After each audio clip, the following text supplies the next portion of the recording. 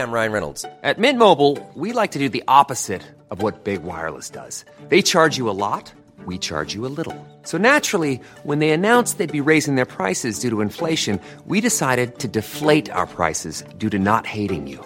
That's right. We're cutting the price of Mint Unlimited from $30 a month to just $15 a month. Give it a try at mintmobile.com/switch. $45 up front for 3 months plus taxes and fees. Promo rate for new customers for limited time. Unlimited more than 40 gigabytes per month. Slows full terms at mintmobile.com. Good morning, everybody, and welcome to the Gallant Fuse Daily News Show for Tuesday, the 21st of February 2023. My name's Colin, and I'm here to give you all the latest Rangers news from the last 24 hours. Bit of a quiet day today in terms of the news front. Obviously, I think most of the focus later in the week will be on Sunday's final, and rightly so. It's a huge game for Rangers and for Celtic. The first bit of silverware up for grabs this season. First bit of news I'll kick off with as the Rangers Hall of Fame inductees were all speaking to Rangers TV. So we'll start with Alan McGregor and his thoughts on it. He said to Rangers TV, "I said in this stage, I'm not usually one for individual awards, but this one means the world to me. To have your name on that marble staircase forever, it's a special moment for me, and I'm honoured and privileged that this unbelievable institution has made me part of that. It was special. I was a wee bit nervous, wee bit excited, but just the names up there and being part of it, that is really something special for me. This is a club I love. I've been here since I was 11 or 12, so to even when I finished, to go to games and to walk up that marble staircase and see my name there is something I'll treasure forever. I have too many memories to comment on, probably, but it's a special place, special club, special fans, special people involved in it, and it's amazing. I'm really honoured and privileged." Usually I'm on a few words, Alan McGregor, but it's I think you can see from the video and from listening to Heart and Hands interview with him yesterday, the emotion was coming through. The captain, James Tavernier, was also asked by RTV his thoughts on it, and he said, "It's a huge honour. It's still not really sunk in. My life's been reminding me all week and I've been playing it down, but it's such a special moment. I couldn't do what I've been doing without the support of the people around me every single day. That's my family, the people at the training ground, you included," speaking to the RTV group, "and the fans. So it's a special moment."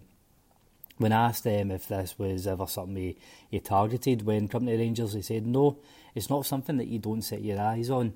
You try and keep it short-sighted and improve yourself every single day. That's what I've done since I've came to Rangers. The club have given me the foundations to go play football. That's the one thing in the world that I love to do. I'm always trying to repay that back to them. My hard work's still not done. I'm still hungry to be more successful as a player and to help the team achieve the moments we all play for." He said, "Yeah, it's a special moment, one of the moments I'll never forget. I'm lost for words as to how monumental it is. To see my name on the wall, on top of the marble stairs, and share that with the family is so special." And last, and by no means least, Stephen Davis, obviously out long-term injured now. He was speaking to RTV, and I always love listening to Stephen Davis talk. Not that the other two weren't, but there's just a quiet, there's a quiet presence for Stephen Davis. He speaks so well, he's so down to earth, and when asked his thoughts on being inducted into the Hall of Fame, he said it's huge. It's really difficult to put into words in terms of the magnitude of it. Growing up in Northern Ireland and being a boyhood fan, my dream was always to play for the club first and foremost, but to actually be inducted into the Hall of Fame alongside people I idolised growing up, it's a really special moment for me. Of course, there's such a big following from Northern Ireland. All my friends, we grew up as fans and emulated the players as young lads playing in the park. So to be in this position is beyond my wildest dreams. So many memories, so many ups and downs through the years. You go through the emotions and throughout the course of a season, but there's so many special memories I'll carry with me for the rest of my life. So, really nice words from all three inductees, and as I said yesterday, very much deserves all three. There has been a wee bit of chat on the forums and online about probably 2 points. Does James Tavernier get in? I think people are making the comparison. Why does somebody like James Tavernier get in when there's natural nobles? Lee Wallace is probably a similar inductee in terms of contribution towards major trophies. For me, it's a no-brainer that Tavernier gets in. There is a question on should players be inducted into the Hall of Fame when they are still playing. I probably understand that argument a wee bit more, but I've no issues with the three of them being in. A wee bit of transfer speculation. The Nikola Kristovic chat that I mentioned yesterday, that's popped up in another few forums, another few online places. Two other names that's popped up in the Transfer Tavern and the Football Insider. Goalkeeper Jack Butland.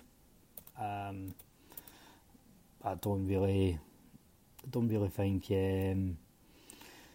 he's kind of similar to the boy Gunn. Reserve keeper at Crystal Palace. Don't really think it's what we need as a long-term number one. And Josh Maja, he's somebody that was rumoured when we were under Gerrard. I don't even know where he is. I know he used to play for Sunderland, Stoke and Fulham. He's out of contract in the summer. He's a striker.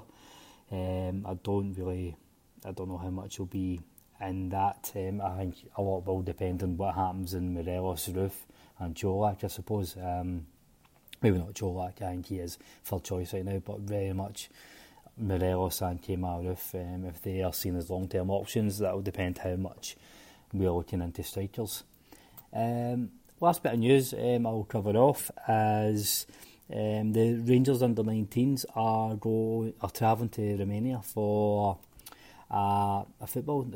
Morocco for an international football tournament. So it's the fifth edition of the Mohammed VI Football Academy tournament, and Brian Gilmore's group are looking forward to going against some of the best under-19 teams in Europe. So the competition commences today, actually, and will take place over the next 4 days. And the teams at the Young Gers will be going ahead against Faith Union Sport from Morocco, PSV Eindhoven and Feyenoord from the Netherlands, Real Madrid and Real Sociedad from Spain, Olympique Marseille, Olympique Lyonnais and Racing Club Strasbourg from France, from Senegal, Academy Generation Foot and RSC Anderlecht from Belgium. So there's a few who's of football clubs attending along, so a bit of glamour included in the competition. So speaking to RTV about the benefits of the trip, Brian Gilmore said, we're looking forward to it.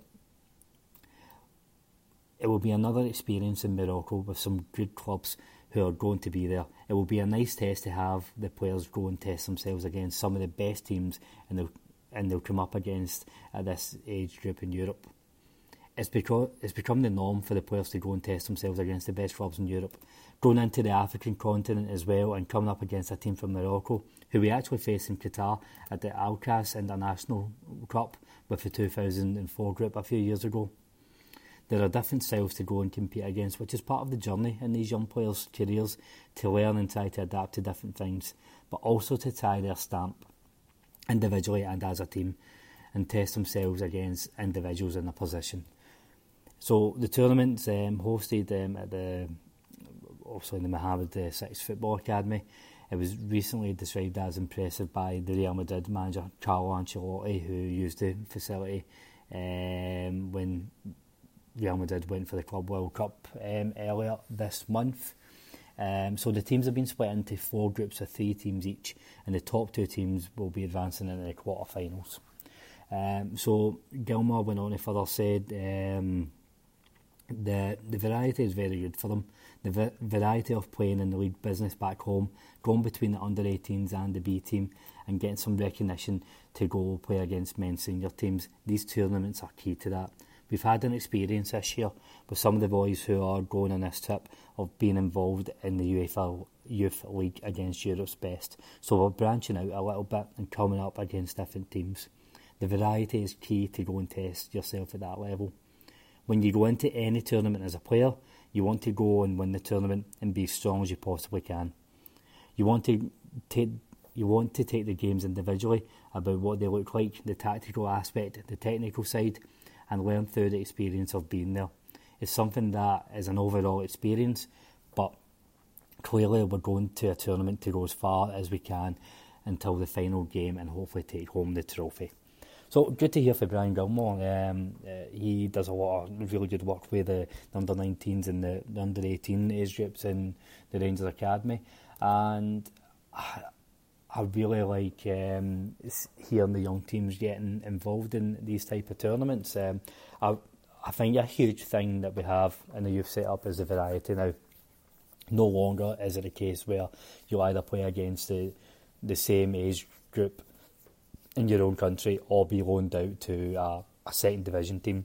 We have the Lowland League set up to play competitive first team football. We do have the loan option still, and we have the European Youth League. So I think it's key that there is a variety of different experience, because different players will need different things as they start to break into the B team and the first team. And I think because there is different options players can go down, this is why we're seeing Nathan Patterson, Leon King, Alec Lowry, Charlie McCann before he left, and Adam Devine coming through.